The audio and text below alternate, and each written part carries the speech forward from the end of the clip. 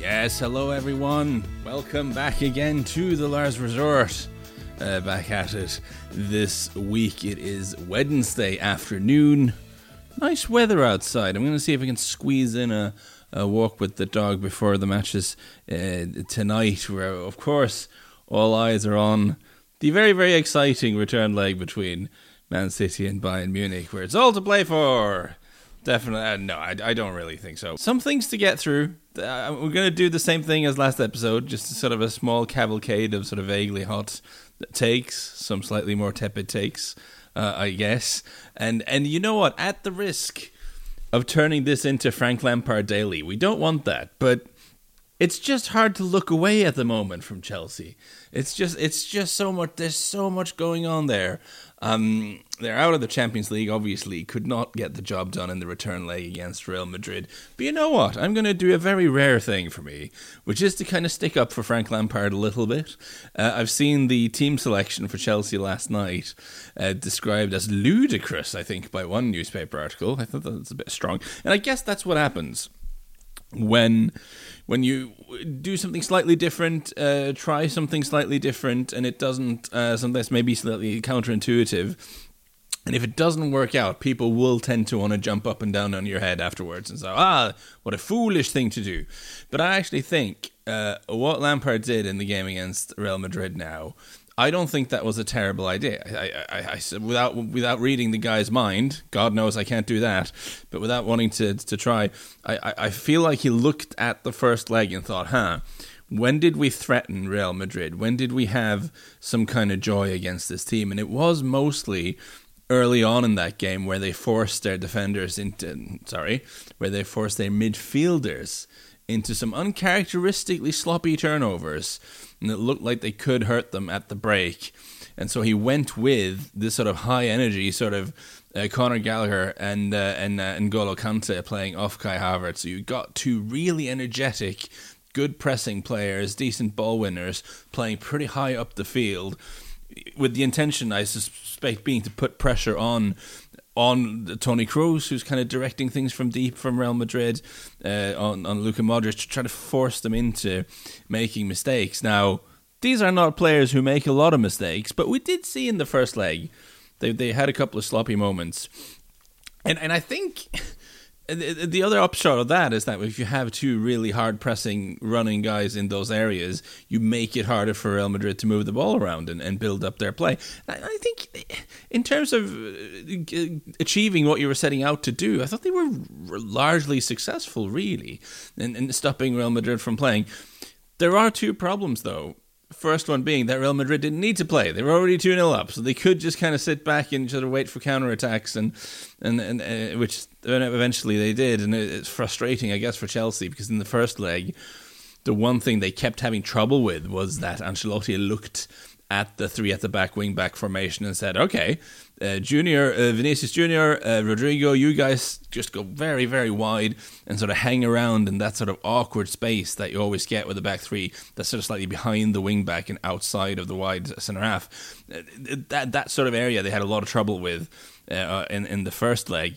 And that's exactly what ends up hurting them for the first goal, right? When you get Rodrigo down that flank, and Cucurella gets kind of baited into trying to press a player he shouldn't be pressing, and it leaves poor Trevor Chalobah all alone, and he makes a bad tackle and he looks stupid, but it's much more of a Cucurella error, in my opinion. Anyway, it was that sort of area of the field that undoes them. So that tactical problem still existed, but also the main problem with this approach, this sort of Gallagher and N'Golo Kante press in advanced areas type of thing, is that when you have, especially, you end up with not a lot of like natural goal scorers on the pitch. And this is where the criticism, I guess, is legitimate, because you can look at, they had to overturn a 2-goal deficit, and you start with, 3 centre halves, 4 central midfielders, 2 wing backs, and kind of an attacking midfielder playing out of position up front.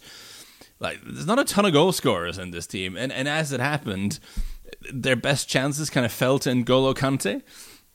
Which is not what you want, but that's what will tend to happen when he is in that area of the field. And I remember this happening quite a lot under Maurizio Sarri, because he also pushed him a bit further forward to sort of disrupt the rhythm of the opponent. And I think that's an interesting use of N'Golo Kante. But it does mean, because he has this sort of burst of energy and a burst of speed, he gets into really promising positions. But like, the dude is not a finisher. So that was a problem. And I guess it's easy in hindsight to say, you'd rather have had Sterling in those areas. You'd rather have had Mykhailo Mudryk in those areas. Maybe even Mason Mount, but you also lose some of this off-the-ball stuff then, which is actually very important, even if it's less sexy. So I don't want to throw Lampard to the wolves for that, the way he handled that game. I thought under the circumstances, that wasn't a terrible game plan. And actually, obviously he's been criticised for how dreadful they were against Brighton, but really, he's been handed a bit of a hospital pass here. Like, I think Chelsea have been dysfunctional all season. I don't think even an enormously superb, brilliant manager could go straight in and immediately figure out this team, because I think the squad is a bit of a mishmash. We've spoken about it at length. And of course, you come up against Brighton, who are still kind of Brighton, so I guess they still get underrated. No one likes being beaten at home by Brighton, being schooled by Brighton. It just doesn't feel good if you're a Chelsea fan. But the reality is, Brighton is one of the best coached teams in the division, one of the best structured teams. They're kind of everything Chelsea aren't. And that was always going to be difficult for them. So in terms of on the field, the last two defeats for Lampard, I have sympathy for his position and the fact that he's been given a very, very difficult job. But I am really enjoying the sort of spectacle of Frank Lampard having to be out front and centre of being the guy who has to field all the questions about the sort of ongoing nonsense of the Todd Boehly and Clear Lake ownership of this football club. And this is a little while ago. I didn't pick up on it at the time, but it's worth spending some time on. The James Corden story is hilarious. It's so funny. And whether it's true or not, who knows? I think it first was published in The Sun, so, take it with a pinch of salt. But the fact that is, because the story is out there, Lampard gets asked about it in the press conference. And I want to do it first for this pod. I want to bring in some external audio here, because it is so funny. Let's just find this clip here. Some reports that Todd Boehly took advice from James Corden about appointing you. And when it comes to winning this competition, are Real Madrid in a league of their own? It's a funny joke. Solid 6 out of 10 joke. I saw the headline of James Corden, and I'm absolutely not aware whether it's true or not. But it's obviously a great headline to put together with casually from the outside. So I think when I look at the success of Todd Boehly, the owners of Chelsea Football Club, I think you have to respect that success and respect the idea that they'll probably make decisions based more than a conversation with one person. So that's as much as I'm going to give your two questions. You got to feel for Lampard here, right? Because whether Lampard is a good manager or not, time will tell. Like, we don't know yet whether he's a good manager or not. Time will tell. But I think one thing we can all probably agree with about Frank Lampard is I think he's a guy who has a keen sense of understanding where his bread is buttered.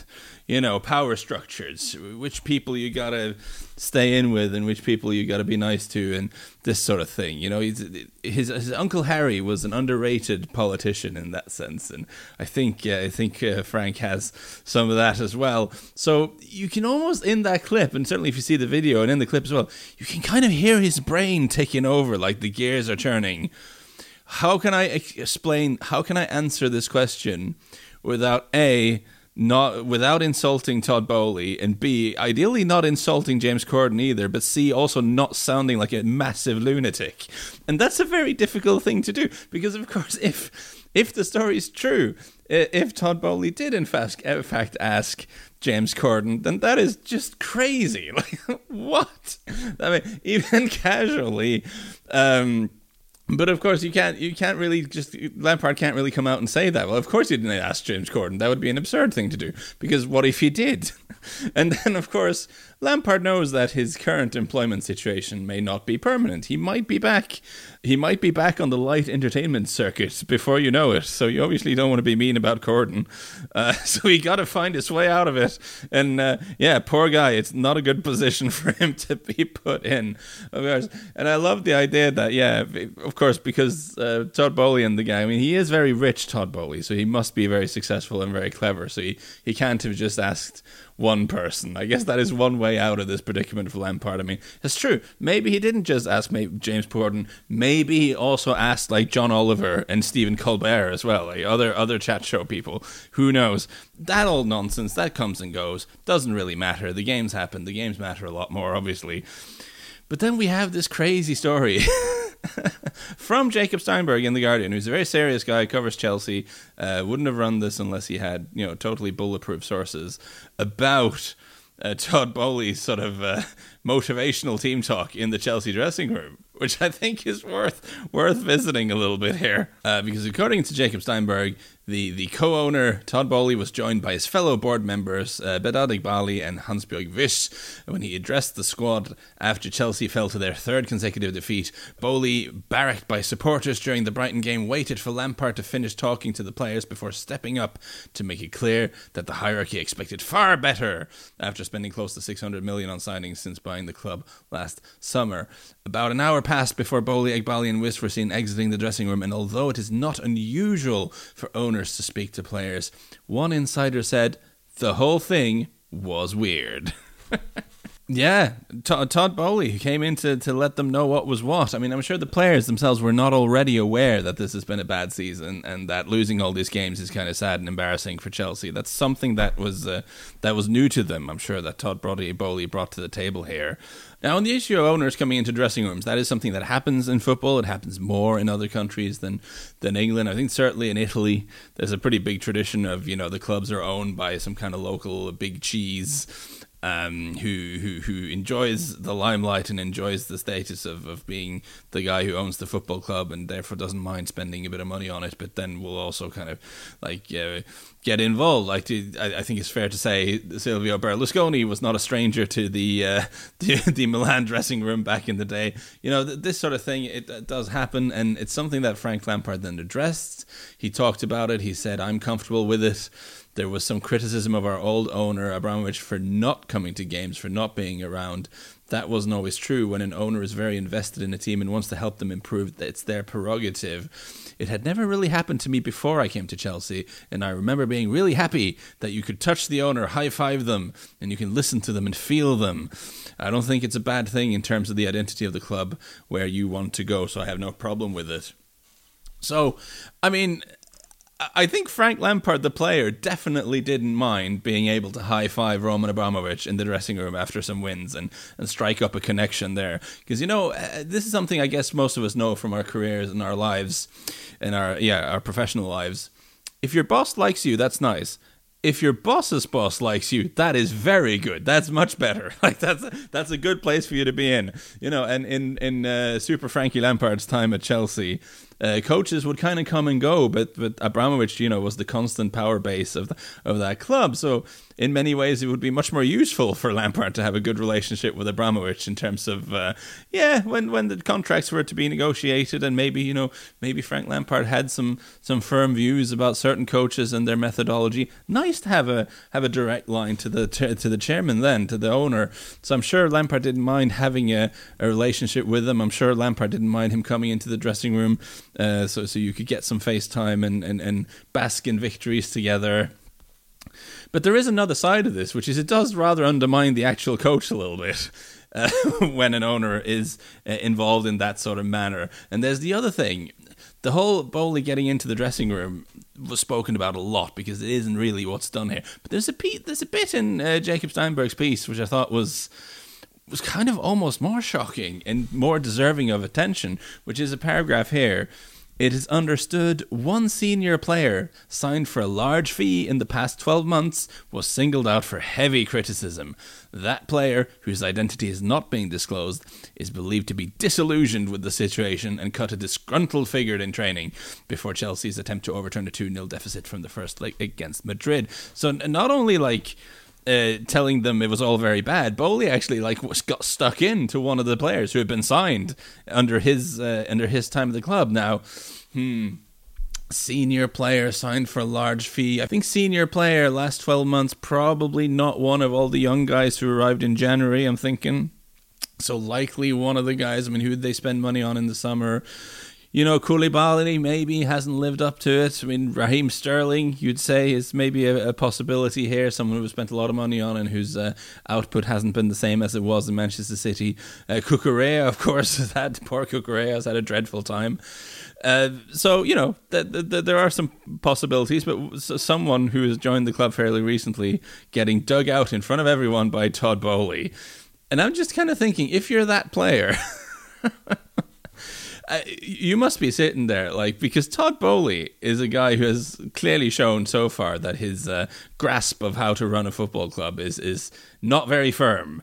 I keep thinking back to that quote from the conference he spoke at when he talked about how, this is no different from any other human capital industry. You just get the good people together and you make them collaborate and off you go. It has proven to be a little bit more complicated than that, hasn't it, Todd?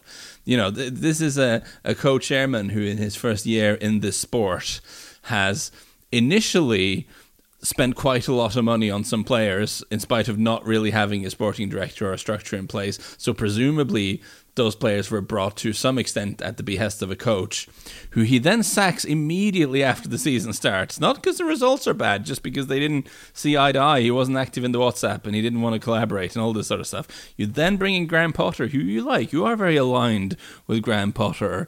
But then you sack him because this massively bloated squad that doesn't make any sense that you've bought for him, he's not able to make head nor tail of it, which I don't think many coaches would be. Because they have 30 players and there's not room in the dressing room, and you got 3 players in some positions and no players in others, and it's all a mess.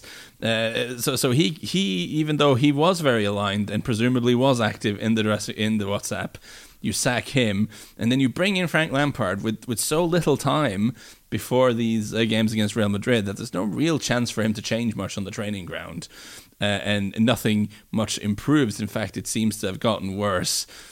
There's not a lot of evidence that Todd Bowley is particularly well qualified to run a football club at this point of his life. Maybe he'll get better at it. We'll see. But so certainly he's becoming this sort of buffoonish figure.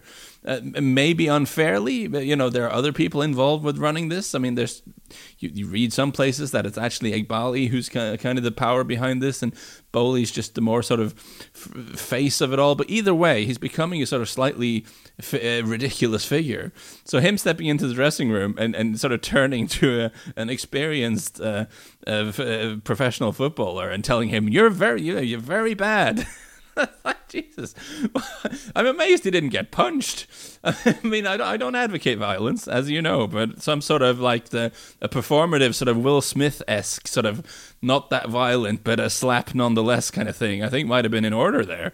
Either way, we move on, and I can only imagine the atmosphere is kind of strange in that dressing room now, especially with the player then hearing Lampard talk. Yeah, it's great to have Todd come down and tear and be mean to my players. That's what you want in a football club. Very, very strange goings on at Chelsea. That whatever you say about the Bowley Iqbali Clear Lake ownership of Chelsea, it hasn't been boring so far. Of course, you come back to the fact that there are some really good players in that squad. You do have this odd thing you have to do in the summer now, because for FFP reasons they really need to sell some players, and right quick. And because of how accounting works, the best thing to do is to sell homegrown players. So, Mason Mount, maybe Conor Gallagher, these guys are there'll be some kind of sale. And then you have a bunch of squad players on huge money who don't fit into the team anymore that you're going to have to try to shift when the entire world knows that you're desperate to get rid of them. Good luck getting some good value out of those deals, Todd Bowley. I look forward to following that this summer. God damn, we've almost done an entire episode just on this. I just think it's just really funny what's going on there. There was some stuff at the weekends we got to talk about. Aston Villa, actually good, question mark, says in my notes, because this is, ahead of this game against Newcastle, I will stand by this. Their underlying numbers in this great run under Unai Emery have not been amazing. Yeah, if you look at it from the 1st of January into before the Newcastle game, only City and Arsenal have taken more points than Villa, but if you look at the XG, they were 9th for XG created and 14th for XG conceded, so only 6 teams in the league had conceded a higher XG number, whereas they were distinctly mid-table for XG created. And listen, that will suggest that you've been a little bit efficient in that phrase. I'll stand by that. That's what those numbers mean. But there was nothing efficient or lucky or whatever about this game against Newcastle. They were fantastic. They just, I thought Emery altered his approach a little bit, because they've not been a very high pressing team. They've not been a super aggressive team under him, but they really went at Newcastle and just wouldn't let them settle in the game, wouldn't let them get anything going.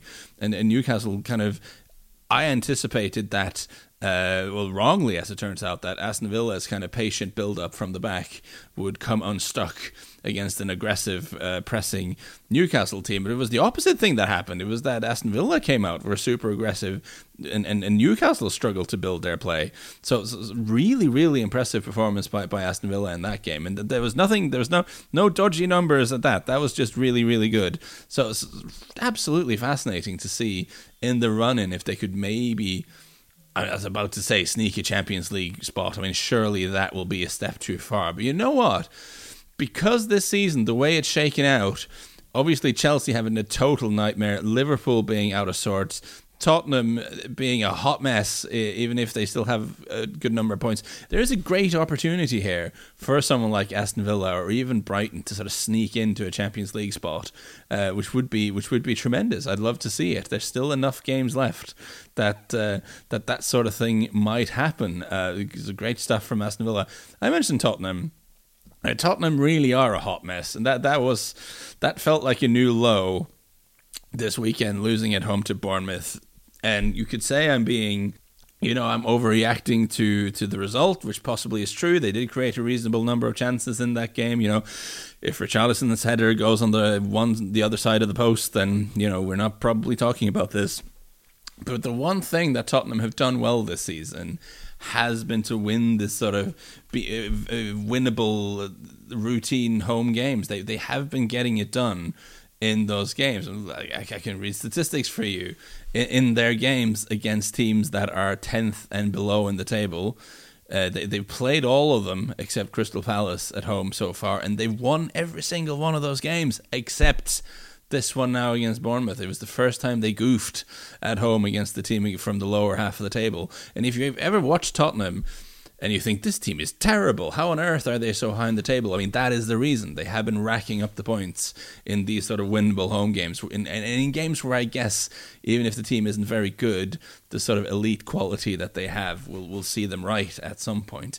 Now, as Tottenham continue to be a bit bad, as they continue to not improve after Conte departed, you're going to see a proliferation of hot takes saying Conte was right. They're bad. They can't play under pressure. It's all very comfortable. All this sort of stuff, which for me is a very frustrating take. That's sort of, I tear my hair out and throw things at the computer. Like, it doesn't matter whether what Conte said in that infamous press conference was right or not, because you know what? He was there to fix the problem, not to diagnose the problem. Right? It's like a plumber who spots a leak and goes, well, that leak is really bad. And then you try to pay him $15 million a year to fix the leak. And you say, well, I can't fix it. This bathroom is awful. Everything's leaking. There's water everywhere. I can't fix this. I'm off to try to fix a much nicer bathroom that's already working pretty well. Bye-bye. And then you go back and then he leaves.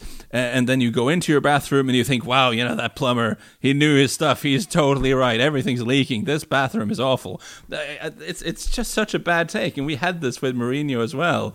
after he was sacked, Tottenham continued to be bad. I was like, everything Mourinho said about how bad this team is was completely correct. And it's like, well, yes. And the whole point was that he wasn't able to fix it. It drives me absolutely crazy, these guys.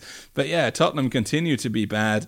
And the thing that's frustrating with Stellini is that he's just kind of doing the same stuff mostly. It's the same formation. It's more or less the same players. It's the same lack of a clear game plan with the ball. It's almost as if they thought, well, the work that's being done is really good. It's just Conte is a madman, so let's just get rid of him. But that's not right. I mean, it wasn't working. It wasn't very good. So Tottenham are kind of stumbling towards an ignominious end to the season, which is doubly frustrating because it didn't have to be like that. In spite of everything that had gone wrong, they had gotten themselves into a position where qualifying for the Champions League was a real possibility.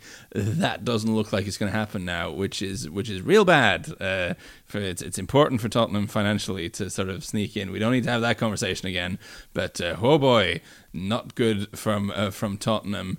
Had more, but I spent so much time on Lampard. I'm sorry. Brighton are absolutely incredible. I just want to say it again. They're so good. They're genuinely one of the best teams in the league right now. Not even they're not good for Brighton. This is incredible what Brighton are doing because they're plucky old Brighton. They're just one of the best teams in the league, full stop right now. And there's a whole discussion of how much of that, has De Zerbi, showed that Potter is a fraud because, Potter leaves, De Zerbi takes over and everything becomes much better. I think that's a bit of a limited way of looking at it. Let's use a metaphor. So say Brighton are one of those houses that gets sold on Homes Under the Hammer here in the UK. They have a property show where people buy slightly decrepit properties at auction, and then they fix them up and either rent them out or in most cases flip it, and then they make a profit because and this turns into a reality show frequently hosted by Dion Dublin actually. And Graham Potter came in and so yes, this is indeed a house. It has 4 walls, it has a roof, it's got stairs going all the way up to the bedroom, but it needs a lot of fixing up, and he got some solid work done making this house better. He got the craftspeople in, and he made everything better. Things are much more functional, and then he flipped it at a profit and received a lot of praise for the good work he'd done to this house. But De Zerbi, to my mind, is more like some very clever interior decorator man who's come in and just seen, yes, this is a solid house, but it could be so much more. If you knock down this wall, and if you put a balcony up there, and you put some flowers over there, maybe we could have put a sauna over there. Loads of fancy flourishes you can put on this house to make it brilliant. And that doesn't mean, I don't think, that the work that the initial houseman Graham Potter did, making it much more solid and much more better. This is great grammar. Making it much better is devalued. I think he still did a very solid job. Whenever Graham Potter finds himself a new fixer-upper somewhere, I think he'll do solid work again. And it also doesn't mean that De Zerbi's work is devalued because there already was a strong fundament. I think it's just a case of him taking over a team that had certain strength, that were good at certain things, and just adding flourishes to make them so much more exciting. And absolutely electric to watch right now. Do try to watch Brighton play if you haven't recently. They are absolutely fantastic. I've also got something on my notes here where it just says, "Oh, Arsenal, ... Because, if we were discussing whether the point at Liverpool was a good or a bad point, I don't think anyone's discussing whether a point at the London Stadium is a good or a bad point. I mean, losing a 2-0 lead against this West Ham team is not good for anyone. If we're trying to be Mr. Cheerful here, if you listen to this, you probably also listen to some other podcasts. You probably read articles by all these clever people. So you've read a certain number of people bemoan Arsenal's inability to keep on to leads, and it's all done now, and the betting markets have swung massively towards Man City, and now it looks more likely that we'll get a City win. I would agree with that. If you're looking for reasons to be cheerful, Arsenal fans, I guess one of them would be, in a sense, that result doesn't massively change their task. their task is still that they have to not lose to Man City and they have to win the rest of their games. That was the situation before the West Ham game. It is still the situation. So it doesn't change that much in one sense. But it's still concerning to see the team throw away a 2-0 lead to West Ham. That would concern anyone.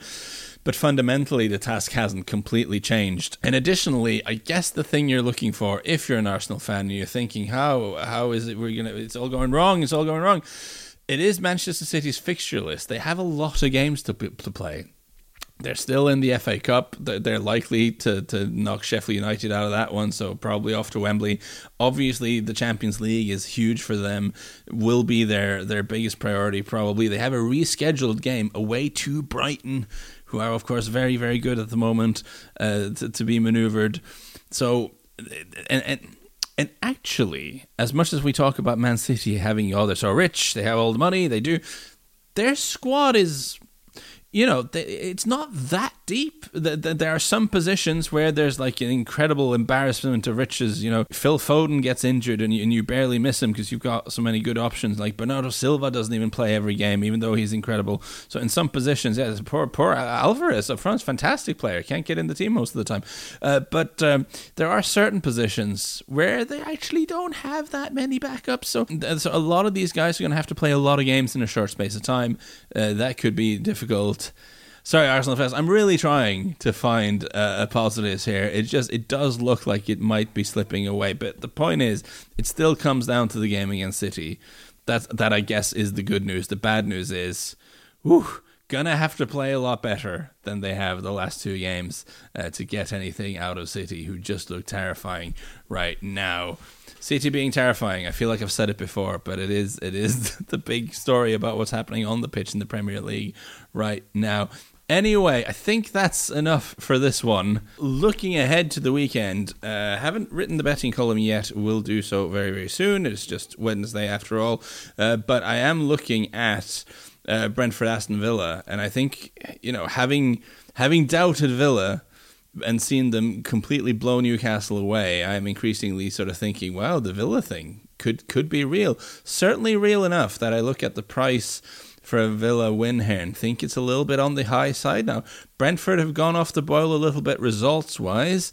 I haven't seen all of their games. Thomas Frank insists they're still playing well.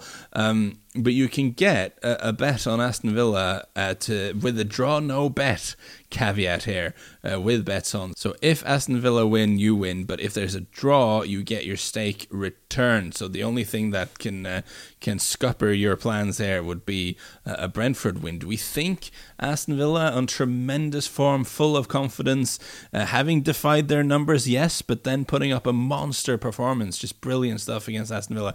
Are they going to go off against the Brentford team that maybe are on the beach a little bit? Results have not been going well. Are they going to go and lose? I don't really think so. I would trust them to get some kind of result here. I wouldn't be surprised if they won at all, and we could hedge it a little bit with that draw no bet caveat. So we only lose if Brentford win, which I don't think they will do. I think that's a decent price. I think that will get into the betting column when I get round to writing it. Very frustrating period with the boosted trebles that we do. I thought for sure we had it this weekend. I couldn't imagine Arsenal messing things up against West Ham the way they did, but they did. So let's see if I can sniff out a better treble this weekend. We've been close a couple of times now with that one. Maybe this is the weekend we get it right. Follow me on Twitter. Keep an eye out for when the weekend betting preview drops there. Probably on Friday is when that usually happens. And as always, please gamble responsibly. I think that's it for now. I think that's it. Let's call it there. Thanks for listening yet again to what is. I mean, we're going to have a Frank Lampard free episode next episode. No matter what happens, no mentions of Chelsea or Frank Lampard. It's been a lot of it, but I'm sorry. It's just there's such a clown car at the moment. It's very hard to look away. Poor Frank. I'm guessing. Yeah, I do mean it. Poor Frank Lampard. He has actually been put. He's having to be the face of all this nonsense, which actually isn't his fault. I have some sympathy for the man. Who knew I'd be saying that this spring, but here we are. Anyway, thanks for hanging out with me yet again. I'll see you next time.